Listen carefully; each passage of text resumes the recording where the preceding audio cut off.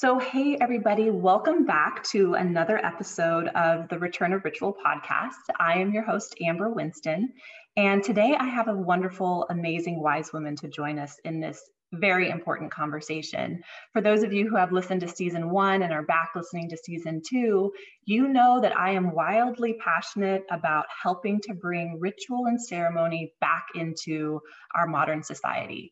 If we just look around, we can see, people are on technology, they're as connected as ever before, but really at the root of it, I feel like people are very disconnected.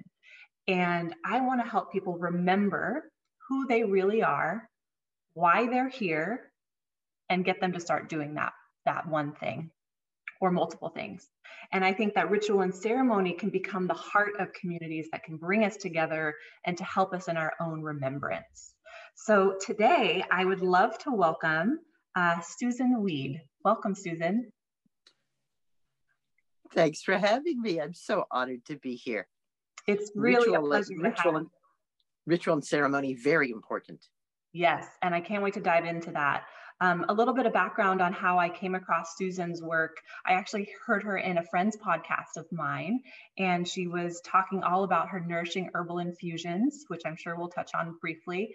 And I was like totally lit up by that. And I felt like that was a secret that I was being let in on, that there's so many nourishing weeds and plants out there that we can be ingesting for our own longevity and health and wellness. And so I just want to thank you for that little bit of knowledge that was shared through that podcast, because I've adopted that into my daily ritual, and I am just noticing night and day changes. So thank you for that. We'll get into that.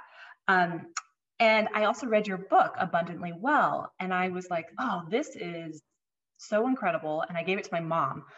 So she currently has it, and hopefully she's reading it. And Mom, if you're listening, I hope you're reading it, because there's a lot of really great information in there. So that's how I was introduced to Susan. Let me introduce you all to Susan now by just reading her bio. Susan Weed, a green witch and wise woman, is an extraordinary teacher with a joyous spirit, a powerful presence, and an encyclopedic knowledge of herbs and health. She is the voice of the Wise Woman Way, where common weeds, simple ceremony, and compassionate listening support and nourish health, wholeness, and holiness. She has opened hearts to the magic and medicine of the Green Nations for over 5 decades. Mrs. Weed's 6 herbal medicine books focus on women's health topics, including menopause, childbearing, and breast health. Susan's newest book, Abundantly Well, 7 Medicines, is already being hailed as a landmark, critically rooted and timely. It redefines patient-centered care. We'll encourage you guys to visit her website to learn more about her, which we can link in the show notes. But she's got a ton of really great information on her site, some courses to dive into, what are the nourishing herbal infusions, how to make them, for example. And she also has a really fantastic newsletter that I subscribe to and really enjoy reading. So welcome again, Susan. So wonderful to have you. Thank you, Amber. I'm so happy to be here to share green blessings with you and all of our listeners. Fabulous. So the first question that I have is kind of a fun little icebreaker. I'm always curious with everybody that I talk to, what is your astrology sign? I am a sun in Aquarius, moon in Taurus, rising sign Taurus. I love that you know all of them. And my sun is in the 11th house. Amazing. Where it is joined by Venus and somebody else. Okay. And so do you connect to your signs, to this amazing concoction of which you are? About 25 years ago, there was a very well-known astrologer, dead now, who wrote a book on the typical person of each sign, and she chose me for the typical Aquarius. She said of the thousands of Aquarius that she knows, there's no more typical Aquarius than I. I don't even know the name of the book. It's still possibly available. But yes, I'm not an astrologer myself. I know very little about astrology. But I do know that if you'll all just do what I say, you'll be happy and I'll be happy. I have now, isn't that a typical Aquarius statement, huh? Yes. Well, and I have a very dear friend who's an Aquarius couple. And when I look at Aquarius from the outside, I just see like trendsetters, you know, very like they have a great eye for things, and just looking in, I can totally see that you're an Aquarius. You know, you've got your groove going on, and it's like, wow, what's going on there? That's really interesting. I'm right. I want to learn more. Fabulous. Well, thanks for sharing that Aquarius sun, and then the Taurus, that very earthy kind of grounded, right. You know. Or as I say to people, feet on the ground, head in the clouds. Aren't you glad it's not the other way around? I'm going to be laughing a lot in this podcast with the sense of humor that I'm feeling come through. The next question that I have is around ritual and ceremony. So I would love to kind of get a glimpse into your daily life. So let's think about an ideal day for you. What would be your ideal morning or evening? You can talk about either one or both. Rituals and ceremonies. What are you doing to invoke the sacred in your daily life? Mm-hmm. I want to set the stage for this a little bit. So it's going to be a more involved answer than you might be thinking of. I'm ready for it. Okay. You know, when I was a little girl, one of the rituals in my life was a yearly ritual in which I got new underwear and then was taken to the doctor for my annual checkup. So that was a very big ritual in my life. My dad was Jewish, my mom Catholic. So I got, you know, to see a variety of different religions. But that for many people as a child, religion is their ritual. Yep. But because I was getting both of them, it didn't like sink in that way. But going to the doctor did. And I learned at the doctor, the two most important things that we ever learn about health and healing, the doctor would look at me, say I was in perfect health to my mother. So I knew I had nothing to do with my health. It was all in the hands of the experts. And then after declaring to me to be in perfect health, the doctor would give me a shot. So I learned that in order to stay healthy, you have to use drugs. And most of us have learned this as children and continue to exhibit these behaviors as adults because they were ritualized into our lives. Right? And they continue to believe in mommy, daddy, doctor, God. Yep. Right? A mythical figure that I had made up, mommy, daddy, doctor, God. Yeah. Right? Which is like the one that's going to give you the right answer, the one that's going to save you, right? Mm-hmm. And in so long as we believe in that, we're not in our own power. Right. Right. So for some people, scientific medicine fails them. If you have a chronic problem like arthritis, scientific medicine is not so good. Alzheimer's, we don't know. Modern medicine doesn't know what to do at all. So these people go looking for something else, like alternative medicine. And that was certainly my case, right? Modern scientific medicine failed me abysmally, both in my bladder infections.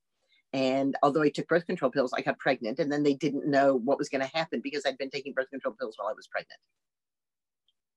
So I said, whoa, you know, this is not really serving me. I'm going to go look for alternative medicine. And what most of us find when we look for alternative medicine is the heroic tradition. And we really like the heroic tradition because it is densely ritualized. The heroic tradition basically says that if you are balanced and cleansed, you'll be healthy.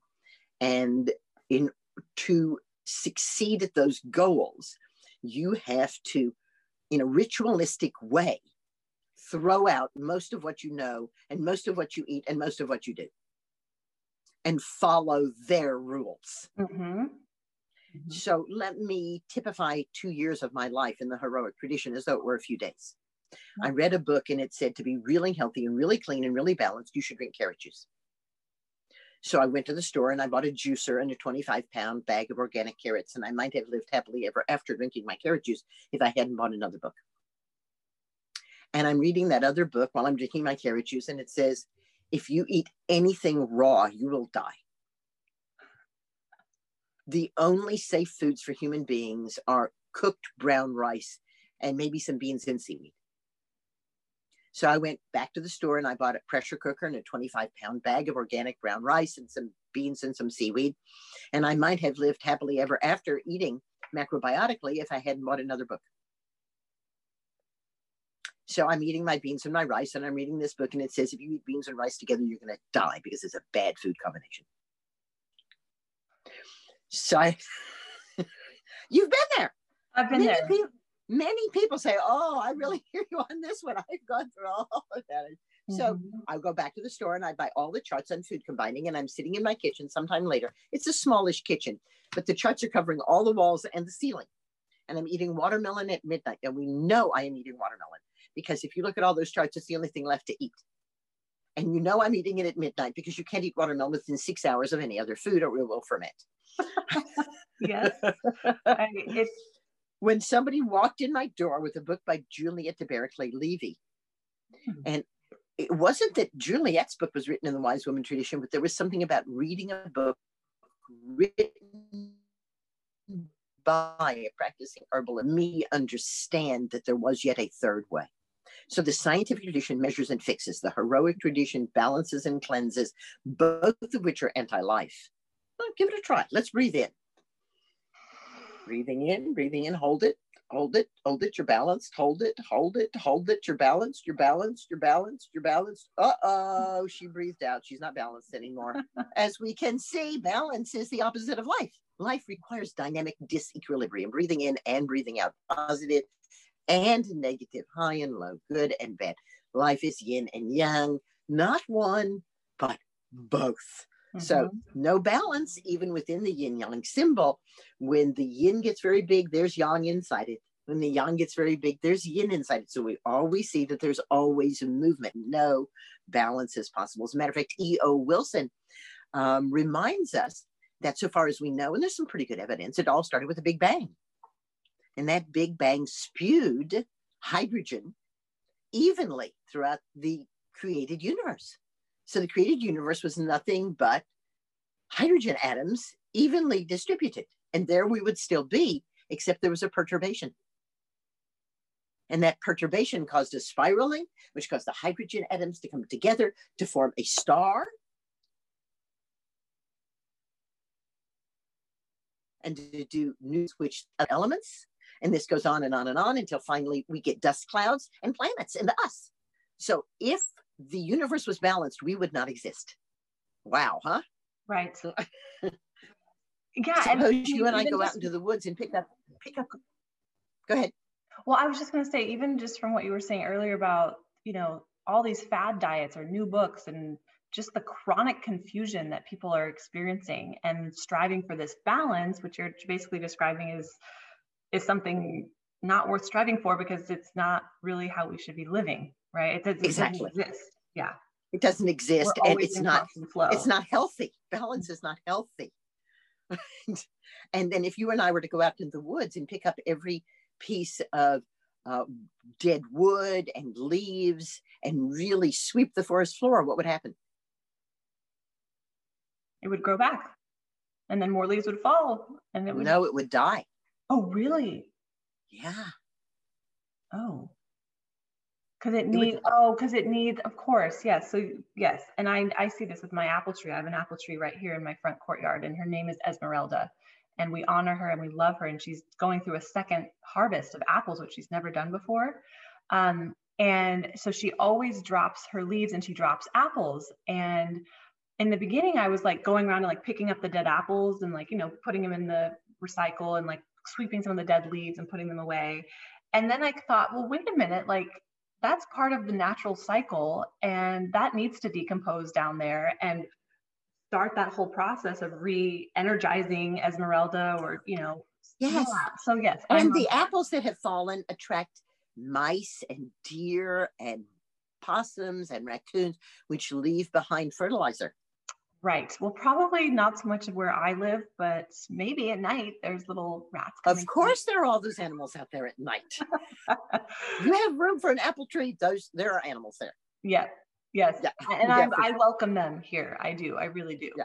As a matter of fact, clean is the only word my apprentices are not allowed to use. They can dust, they can sweep, but they can't clean.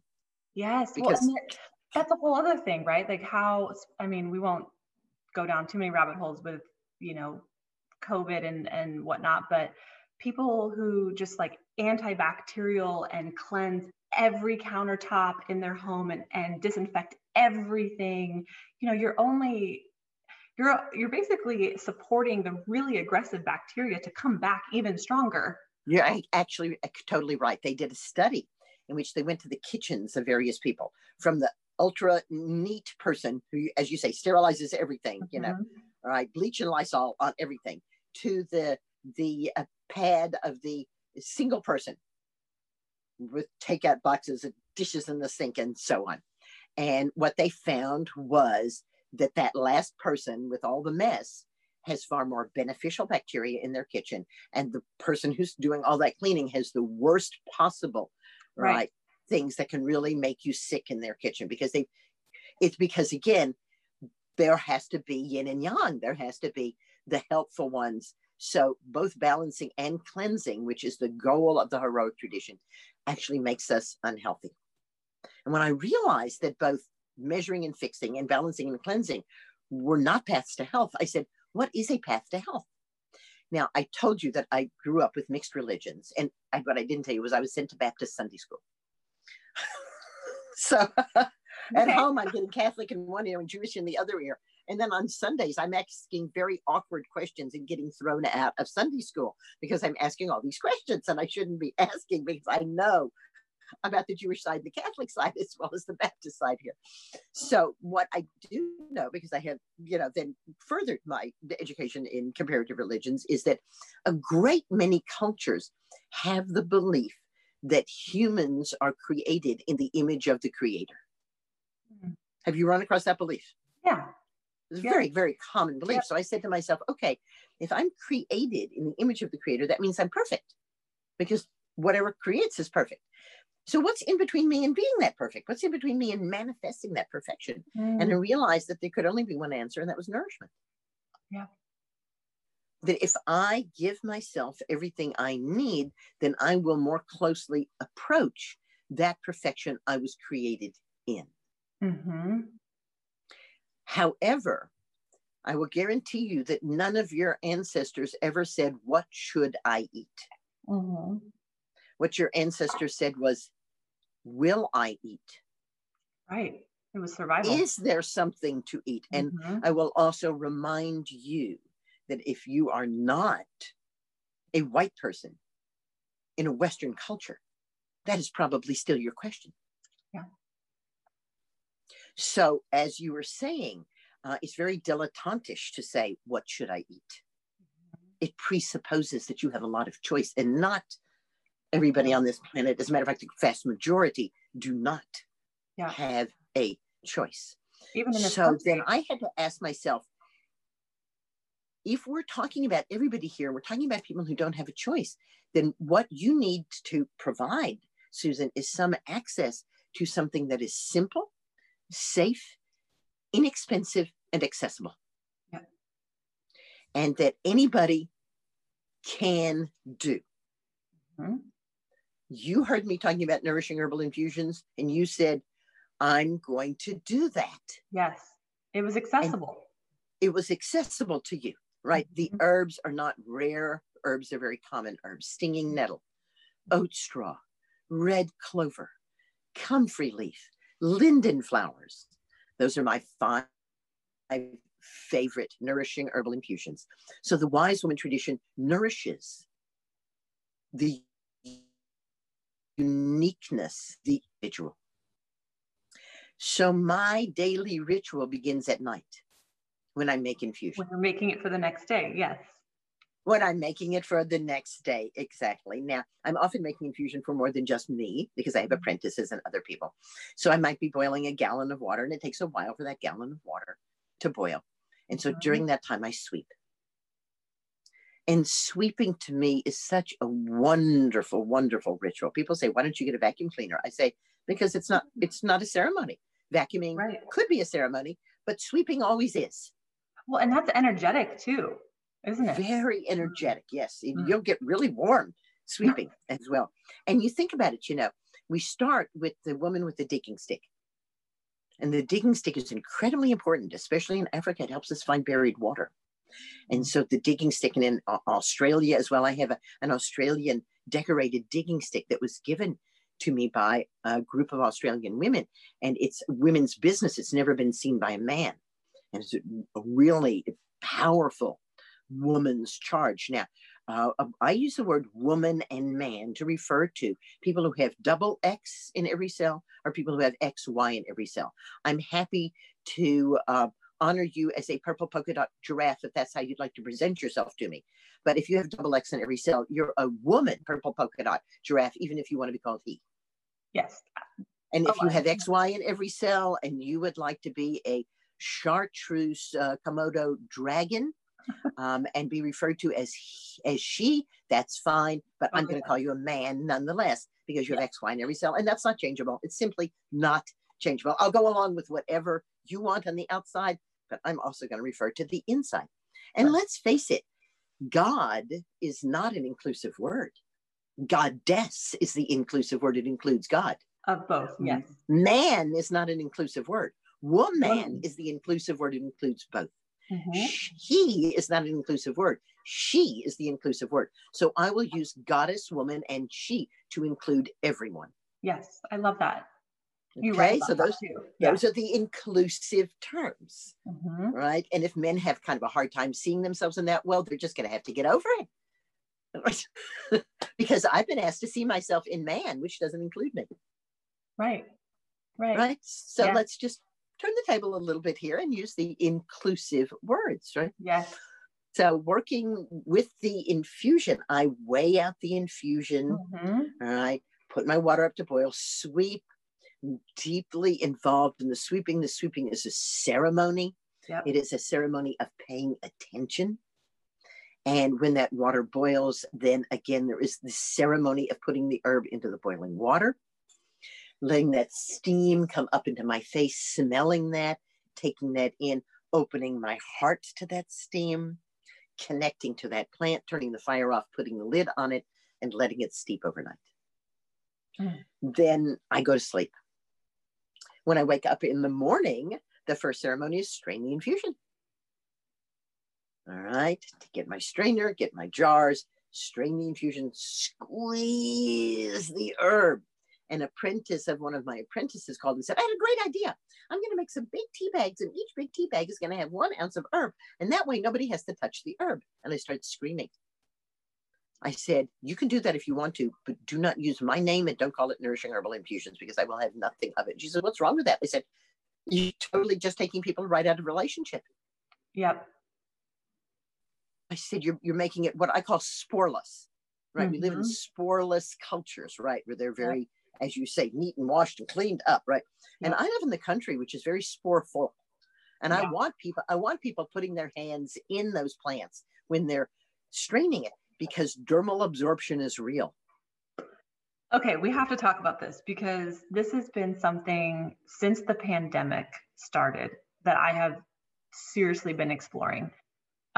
In my own life, this, I like how you're calling it sporeless, right? How we've been cultured to be very clean, and specifically as a woman. And so for me personally, that means you shave your legs, you shave your armpits, you scrub your face, you potentially dye your hair to look a certain way. And I live in Southern California, so I have been unpacking and shedding all of these layers within the last, it's been coming on for a while, but I want to share this, Susan, because I'm seeing a very lovely leg with some beautiful skin on it. Hair, I know the hair is not coming through. Believe me, it's not shaved. It has not been shaved. Last time I shaved my legs was 1967. Right. Okay. So I just want to talk about that because I feel that women specifically have been culturated to look a certain way. And that is a very clean version of really not how we exist.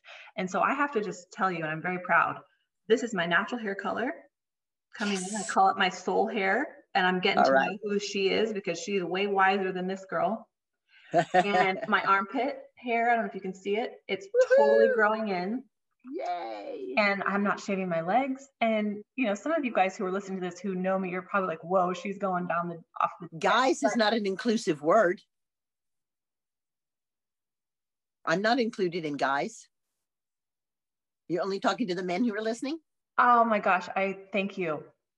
Thank you. And so there you go again, right? So that awareness, right? These are the things that I have been looking at and feeling. And so yes, I am not articulating this audience appropriately. It is the men and women that are listening to this. It's the goddesses listening to this. Right. Thank you, Right. Susan. That is so, Yeah. thank you. And I think that our Yeah. language is so important. The way that we say things, what we're calling in, what we're casting with our words is also something that I've In the been. beginning was. Pardon? In the beginning was the What? word. The word. In the beginning was the word. The word is the ritual. Every word you speak is a ritual. You evoke and create with your words. Yes, absolutely. A guy, as a matter of fact, is a terrorist. Guy Fawkes. Every time you call someone a guy, you are creating terrorism in our world. Oh my gosh, Guy Fawkes Day in England on November 11th. They burn the. That's what a guy is. And this is where I think how do we say it? Epistemology, like the understanding what exactly the word is and what it means, is so important, because I would have never have known that. So I'm not a guy, you're not a guy. And I have been telling women for 25 years that if they allow themselves to be called guys, they will lose all their reproductive rights. And what has happened in the past 25 years? If you're a guy, you don't need reproductive rights, now do you? No, not if you're a terrorist. Not if you're a guy. Not if you're a guy. And I'm not, and neither are you. Wow. Okay. So thank you. That was very important for me to take that on. And I think also to anyone who is listening to this. You can put after it.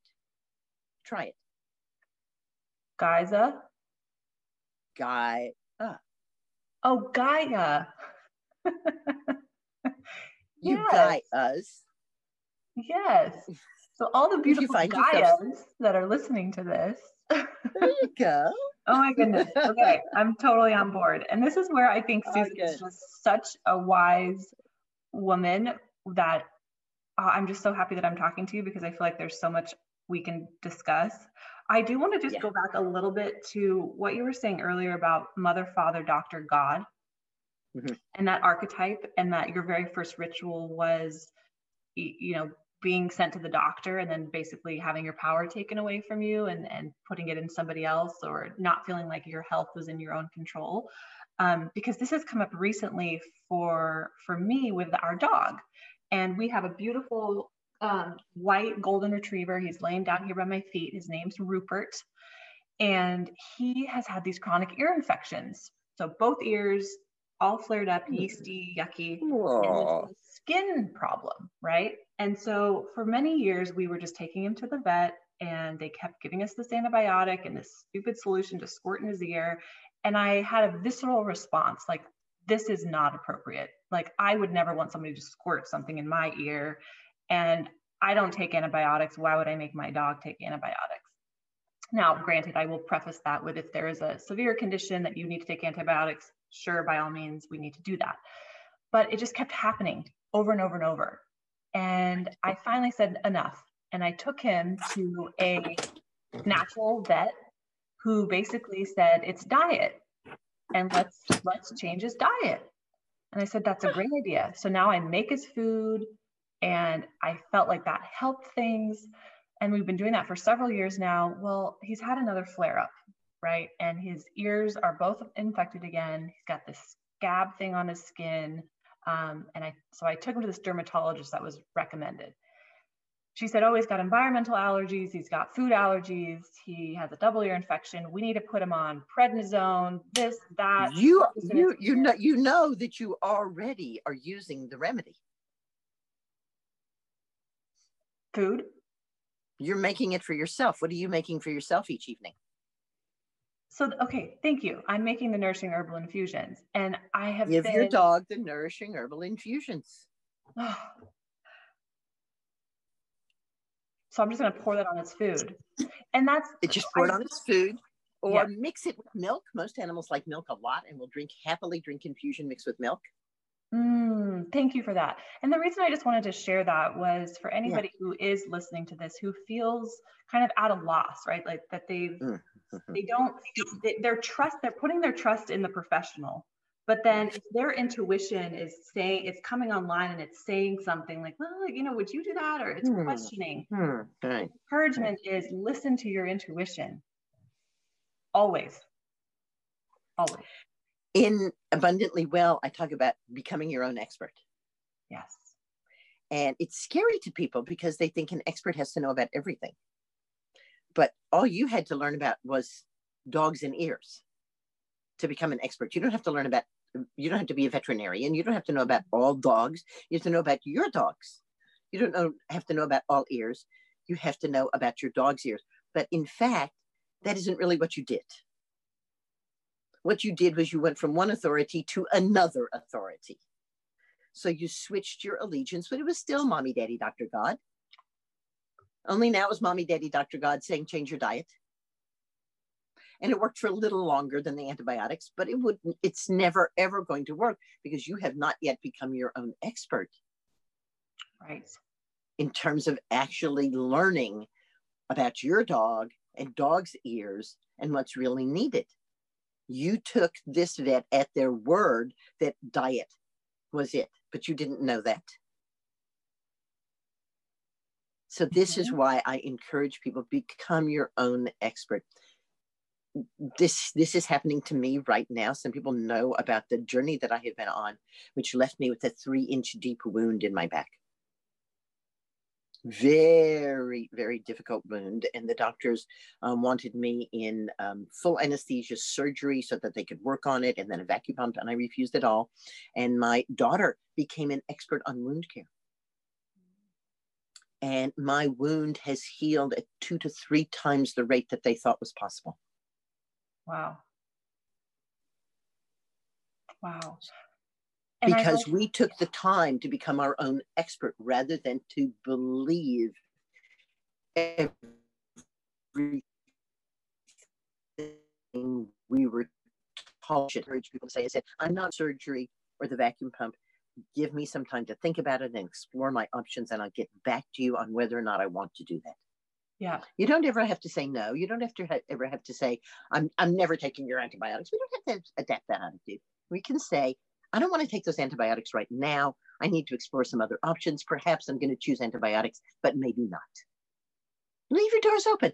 That's part of becoming your own expert, right? Yeah, absolutely. And it's bite-sized, right? It's like you said, you don't have to become the expert in all things, right? It's just one thing, and you go deep within that one thing, and then you feel like you can metabolize that wisdom, and then you know intuitively how to take care of the wound or how to fix the ear. Well, not intuitively. It's not intuition. This is not intuition. She studied. She really studied wound care, and she found an alginate, a seaweed dressing that does the same thing as the vacuum pump. Really? Incredible. Right? And we realized that if the dressing was changed every 8 hours instead of every 12 hours, as we were being told, that it healed a lot faster.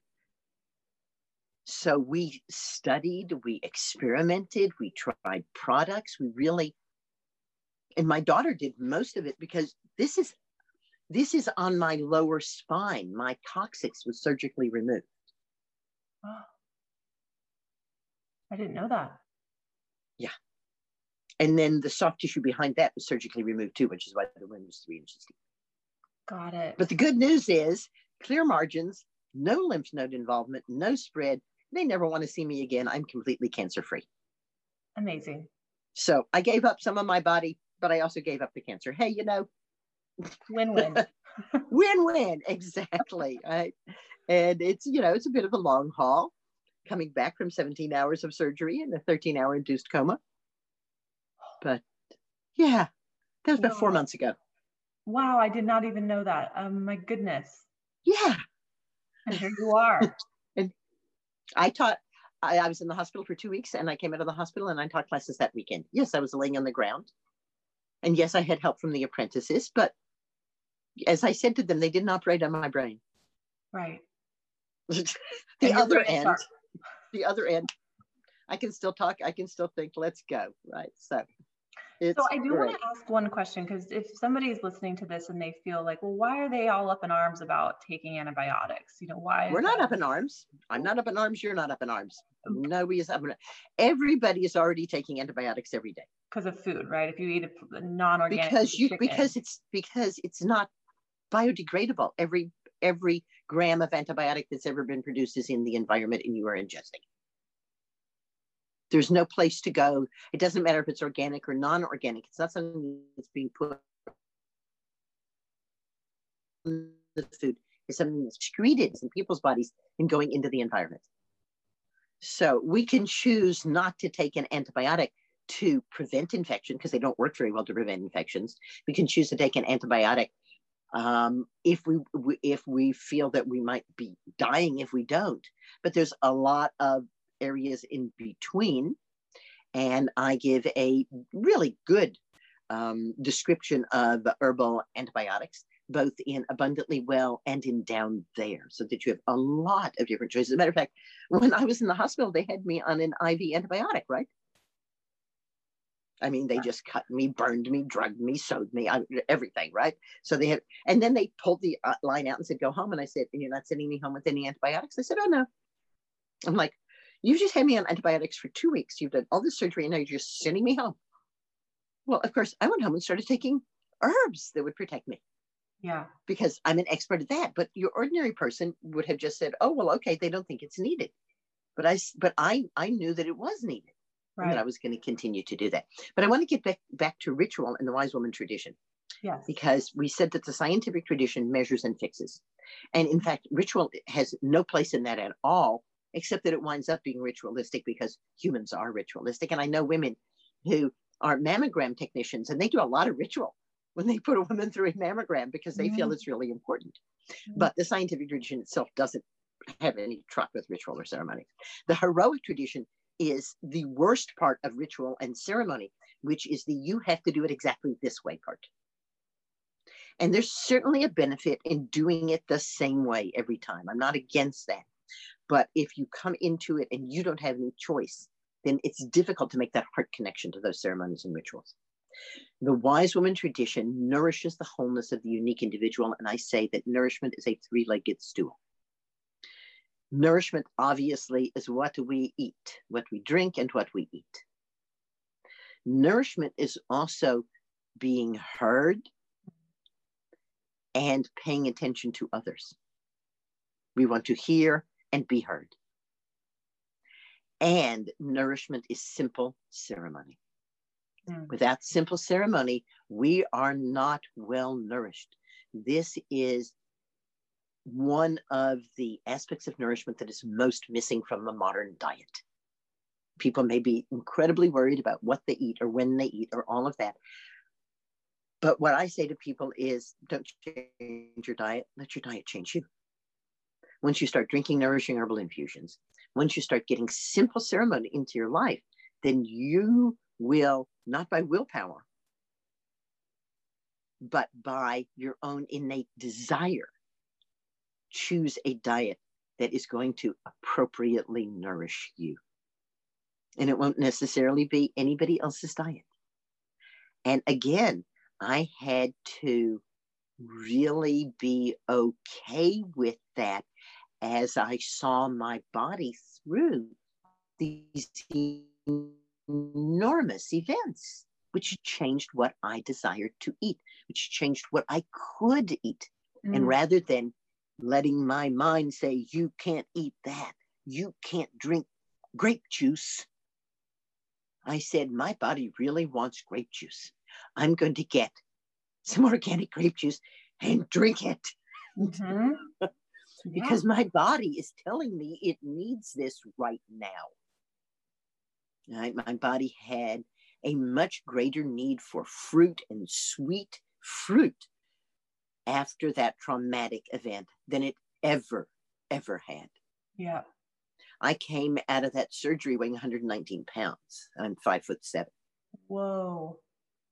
So I have had to stock up my freezer with ice cream, get up in the middle of the night and eat ice cream. You know, it's like, if I don't eat 3 meals a day, I lose weight now. because Wow. I am still rebuilding, right? I have a major wound. I'm rebuilding tissue there, so I've got to eat, Yes. right? Yes. And that my ceremony cannot get in the way of what my body needs. People in that heroic tradition use ceremony as a ritual to be a way for you to connect more to yourself, to your heart, to the joy of existence. Because I see people in the heroic tradition and they're very upset because there's so many rules, and the rules contradict each other and they can't figure out how to be right. And I say, just drop it all. And somebody said to me, well, you know, Susan, does this do whatever you want in the wise woman tradition? I could just go out and get a cocaine, vodka, hot fudge sundae. And I said, you could. But if you're listening to your body, you would only do it once. Right. So you've been drinking nourishing herbal infusions now for a month or two? When I would say probably 2 months, maybe 3. 2 months now. Mm-hmm. Yeah. And have you noticed that your taste for other foods has changed? A little bit, a little shift. I think the biggest, you kind of start to have aversions to things that maybe are not as good for you. Like I will have a piece of chocolate because you think chocolate is a food totally group. Chocolate's really important. Yeah, it is really important. So that's good. But I don't really feel like I crave any other sweets other than chocolate. Yeah. And I tend to be a sweet person. Like I do a green goddess week, and I bring women here to study with me, and they're only allowed to drink infusion for that week, not even water, only nourishing herbal infusion, because water can never hydrate you. And they don't get any fruit, any sweets of any kind for the first 6 days. And then on Saturday evening, I bring out the chocolate and the cookies and all of that. Big basket, and I pass it around, right? And they're all ripped open and they're broken up and are available and eat. And I pass it around 2 or 3 or 4 times, make sure, eat. We're doing our goddess pageant. And then the next morning, I bring out the basket, which is more than half full. And I say, look at how much you left over. And they say, yeah, it was really interesting. 1 piece of chocolate was satisfying. Yeah. Right. So the nourishing herbal infusions mineralize you to the point where you don't want that. So I'm continuing to drink my nourishing herbal infusions, but obviously my body is needing more. Yeah. And in the wise woman tradition, because we are engaging in ceremony, and that ceremony, part of that ceremony is to honor yourself. I have correspondence courses, and one of my correspondence courses is the Green Witch.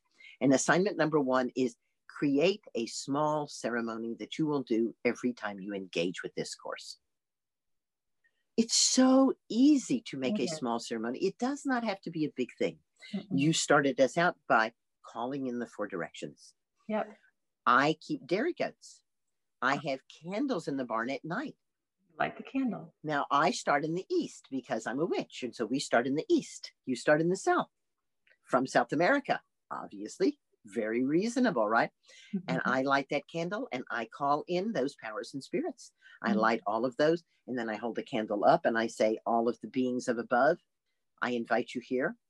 And then I hold it down and I say, everything that is beneath me, I invite you here. And I hold it to my heart and I say, I invite the heart center to be here while I am here in the barn milking my goats. And then at the end, I thank below, I thank above. I blow out the candles, and the last candle I blow out, I say, this blows out but never extinguishes our heart connection. Oh, beautiful. Because my teachers have always said that it's more important to dismiss than call in. That was, matter of fact, one of my teachers walked into my room and said, I see you have been calling a lot of help, but you've never told them they could go. And I said, I have to tell them they can go. They just don't go on their own. Oops. Yep. No, it is very important. I've been taught that as well. And it's a good reminder, because sometimes you get so wrapped up and excited in what you're doing that you forget to acknowledge and thank and dismiss. Thank you. And you may go now, right? You may go now. Yes. I'll call you back when needed again, but when you're needed, done. Right. But we have completed our task here, right? Definitely. So let's jump ahead to those, or back to those green goddesses. Saturday night, our goddess pageant. Sunday morning, high magic ritual. They have the time from they wake up until 10:30, 11 o'clock to get ready. Whatever you want to do. You want to walk down to the waterfall, take off your clothes, and bathe in the waterfall for the ritual, you do that. You want to lay on the earth and let the bees come to you before the ritual, you do that. You want to put on face paint, you do that. Whatever, however you want to prepare for this, that's your ceremony, that's your ritual. And then we gather together, and in age order, with the oldest leading, we process to our ritual grounds. And I have a specific ritual ground set aside because I'm fortunate enough to live on a large property. And it wasn't just fortune, I chose it and saved up for it and was able to handle it. And along the way, we sing. And to me, singing is a very important part of ceremony. We are sisters on a journey, singing now as one, remembering the ancient ways, the women and the wisdom, the women and the wisdom. We sing a variety of different chants as we go up. We're going up, we're going up, we're going up. We come to a trance gate because I have various trance gates along the way. And the first trance gate is the gate of the pure of heart. CBS News crew came to interview me about being a witch. And I said, let's go up to the ceremonial grounds, right? And we got to the gate of the pure of heart. And I said, this is the gate of the pure of heart. And they said, we'll go back. And I said, you will find the purity in your heart because everyone has a pure heart. Wow. And you will come through this gate in your pure heart. Did they go through? This is not Ptah weighing your soul. I know. This is a gate, and it's an opportunity for you to connect to that. Yeah. Not to judge yourself. Yes, of course they did. Good. Because then they understood that even if it was a tiny bit, that it was nonetheless there, and that going through that gate would magnify it. The next trance gate, when we're doing a high magic ceremony, we stop before it because it is a gate with the same kind of power as taking magic mushrooms or LSD. It's absolute game changer when you go through that gate. And I don't want people walking through it without preparation. Yep. So we stop before that gate, and I do several small, simple ceremonies to help people align themselves so that when they step through that gate, they will be in a space they want to be in. Sounds incredible. Right. So when I do a big ceremony, it's a big ceremony. Yeah. Okay. We then go through that gate, and that takes a while because people go through individually, and they go through. I will give you the words to one of the ceremonies that we do. We are standing facing each other with hands linked, but arms stretched out. And we raise this hand, and a woman comes in between us and is held between our outstretched arms, and we lean into her. And in each ear, we say, from a woman, you were born into this world. Oh my goodness. From women, you are now born into this ritual. And that woman goes through all of the linked arms, and then she stands at the end of the line and links with the next woman that comes through until every woman has gone through the line. Oh, how powerful and simple. So simple. Thank you, Zsuzsanna Budapest. The Zsuzsanna Budapest ritual. My goddess grandma. Thank you. That initiated me as a witch, initiated me as a high priestess. Thank you, Zsuzsanna. Oh. Yeah. So now we are in the ritual space. Yep. And because it doesn't have a roof or walls, we must create those things. So we create the walls by first dancing and singing anti-clockwise, Widdershins. Yes. And after we have done that, then we dance and sing Die Soleil, with the sun, clockwise. Yeah. And this creates the walls of our space. And then we call in the directions, right? All 7 of them, right? East and south, west and north, above, below, and the center. Oh, the center. There are 7 directions. I like that. I've only been taught 6. I didn't even think about the 7. Center, where there must be a center. And from that center, we raise the roof. We raise our cone of power from the center. That is the only place it can be raised from.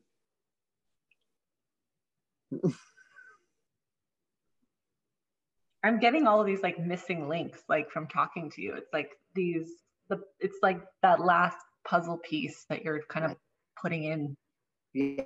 Wow. Yeah. And that circle is expansive. And it's expansive enough to include a place to toilet and a place to drink, right? Mm-hmm. Because once that circle is cast, you cannot leave it. Right. Right. It's an absolute mm-hmm. watertight structure that we have made. Mm-hmm. And once we have done that, then we are at the juicy middle. And we can do whatever we want in the juicy middle. Somebody wants to read a poem they've written or sing a song they've created, or the song that they like that they want us to sing with them, or do a dance, or tell a joke, or whatever is going on. In addition, at the Green Goddess Week, I offer initiations to any woman who wants to be a Green Witch. Amazing. An initiation is a beginning, right? So an initiation is not a reward for having done something. It's an agreement to begin. And I have several small rituals around that too. There's a very special place at our ritual center. And I warn people off, you can never stand in there. I use it for only the initiations, right? And it's pretty small, just enough room for two people to stand in. And it actually defines, it was created by laying a line of rocks to point to the sun where it rose on summer solstice, and laying a line of rocks to point to the sun where it rises on winter solstice. So that's our angle of existence, or our angle of becoming here on this land. And we stand within that angle to do these initiations. And I had a hand-painted silk scarf, which I take off my staff of power. We were talking about that digging stick, right? Yeah. And the digging stick now becomes the staff of power as we move into cities. And then during the witch burning times, when you can't have a staff of power, we tie twigs on the bottom of it and call it a broom, which is why I'm sweeping, because it's my staff of power. It is. So there's that rich. So the rituals are many, many layered, right? So if I untie from my staff of power my hand-painted silk scarf, I didn't paint it, someone else did, and I hold it up in front of me, and I stand there and do what anyone in that position would do, which is, you better come and help me. I can't do this on my own. Come on. All right, everybody, all my helpers, get here. Please come and help me now. Right? And then I slowly lower the scarf so that I am revealed, centimeter by centimeter by centimeter by centimeter by centimeter. And when at last it goes to the ground, and I bend my knees until the scarf comes all the way to the ground, and then I stand up and declare that I am Lady Iona, High Priestess of the Goddess, and that I am here to offer initiation to any woman who wants it. I then go and stand in this arc of becoming, and again pull the scarf up in front of my face. And when I feel the heat energy signature of someone standing in front of me, I again bring that scarf down very, very slowly, looking at that person from the crown of their head all the way down through every single chakra, until at last I am kneeling by their feet. Because it is important to remember, when you are the one in power, that you are the most humble. Yeah. Yin and yang, in and out, right? So the proper beginning for me as the person of power there is to kneel at the feet of the person who's come to be, the woman who's come to be initiated. I then stand up, and I have 3 ritual questions. What is your name? Are you here of your own free will? And what is your commitment? When the woman makes her commitment, I turn her so that she faces the other women. I put my scarf around her shoulders and tell her that she's embraced by the goddess, supported by the goddess's high priestess, and that I ask her to declare her commitment. And a commitment must be bound by time. So for instance, you might make a commitment: I will drink a quart of nourishing herbal infusion 5 days out of the week for the next month. That would be a commitment. You only get the investment of the commitment when you've completed it. So if you say, I'm going to drink nourishing herbal infusions every single day for the next year, you're never going to get any return on your investment because you're not going to do that. We're human beings. Right. And life happens. It falls in on us sometimes. It just does. So I always encourage people, cut yourself some slack, say 5 days out of the week. Mm-hmm. Don't make a commitment for 100 years. Make a commitment for a month. You can always make another commitment. Exactly. Bite size. Right? And they are making that commitment out to the group of women. And then the entire group of women says the woman's name, because remember, that was the first question. What's your name? So they say her name and they say, da, da, da, right? Amber, I hear your commitment. Now, we might think that the initiation is the big thing, but it's not. What's the big thing? Is that your commitment is heard. Remember, nourishment is what we eat. It's ritual and it's being heard. Yeah. And the more decades that I do this, the more I see that the real magic is that you're heard. Yeah. You're heard and you're acknowledged. I have heard your commitment. I turn that woman to face me and then I initiate her. Sounds amazing. Right. When we have done all of that, there's a well and a nest if people wish to do that. The nest is for things that you want to brood on. The well is for things that you no longer have any use for, and you're going to throw it into the well. Somebody else might draw it out of that well, and perhaps you're done with hating your father, but some other woman needs to hate her father for a while, right? Whatever it is, right? that you have finished up, it goes into the well, right? Yep. And that then we dismiss and thank all of the directions, mm-hmm. All right? And we leave the ritual area through the same trance gates, because just like dismissing, we must leave through the trance gates we came in through. And again, we are singing and during our recession, and then we go and have a beautiful meal together. It just sounds incredible. I'm like, sign me up for this. This is remarkable to be able to, be sharing these wise women traditions with so many modern women, right? And to be able to. It's a small group. This year I kept it to 8. Most years 11. Yeah.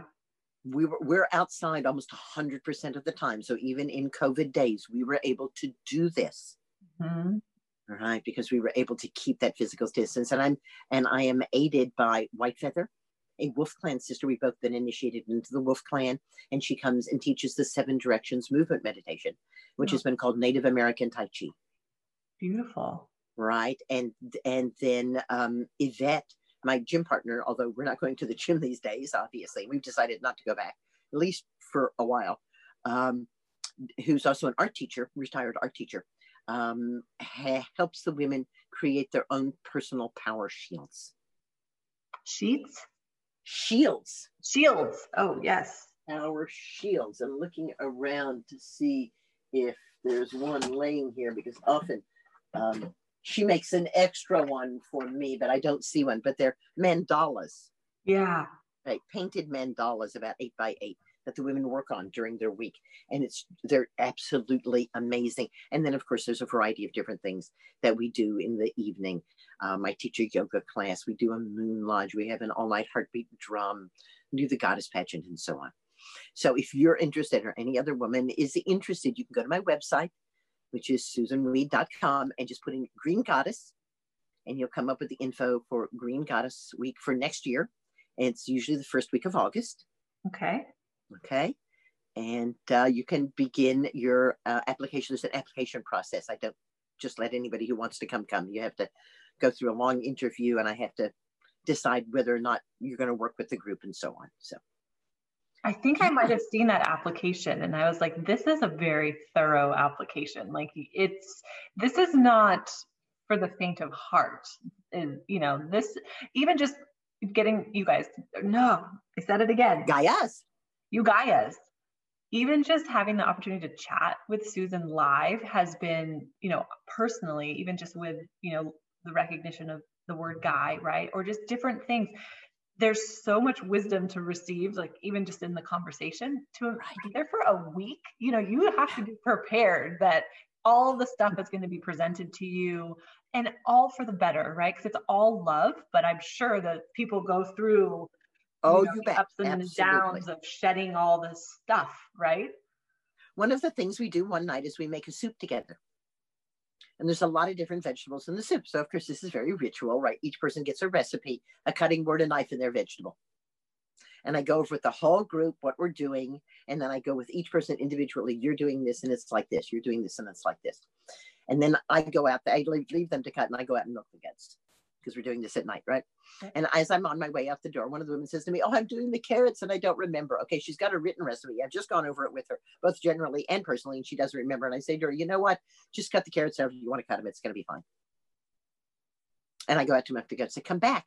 The person standing next to her who's doing the beets, which have to be done to be exactly the same as the potatoes, has decided that you can do the carrots anyway. She can do the beets anyway. But that's not going to work. And the potatoes get cooked first, and I don't have any more beets. So she has to get in her car and drive to the store and buy more beets. And she's annoyed at me that I'm making her do this. So she gets in her car, she drives to the store, she buys the beets, she gets lost on the way home. It's 2 miles away. She gets lost, right? She cannot figure out where she is. And then her car breaks. And she has to call me and get me to come and rescue her. I am not happy. It's now midnight and we still haven't started the soup. Oh my goodness. And nobody else is happy with her. And it's getting really gnarly. And she's just like, and she comes back and we slice the beets and we get the beets and the potatoes going, right? And the next day she's like, it's like, she's going to, chew on me, right? And then by the last day she comes to me and she says, you know what I realized? I realized that if you hadn't made me go get the beets and I hadn't gotten lost and my car hadn't broken, I would be getting in that car today, Sunday, and driving home and my car would break and I would be stuck on the side of the road with a broken car. No way to get it fixed because it's Sunday. She said, my car broke on Friday. You were able to get me to a reasonable and dependable mechanic on Saturday. I have a car that works. She said, thank you. Yep.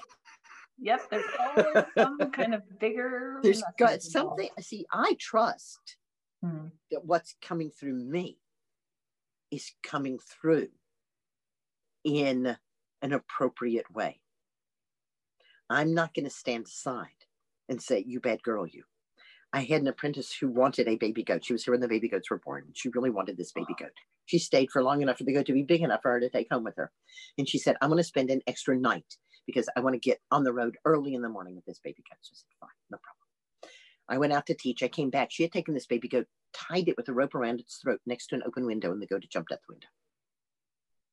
So what I saw was this rope tied to a thing and the rope going out the window taut. Oh. So, right. So already I'm freaked out.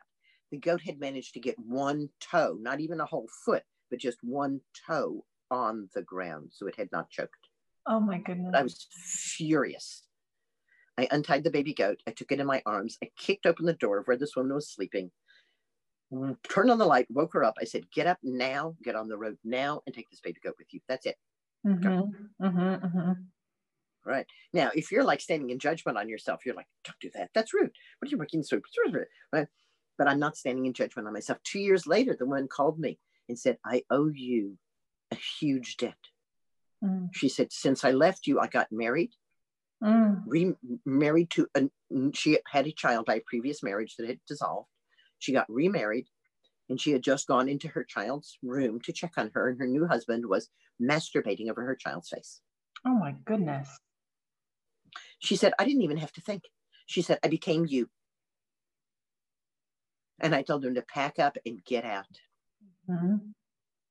She said, and I had that power and I had that example and I knew not to make any excuse. Yeah. You didn't make any excuse for me. I'm not making any. And every man I have asked has said that's exactly the right thing to do. That's never going to get better. You don't make excuses for that behavior. He'll lie. Yeah. He'll say he won't do it, but he will. Right. Oh.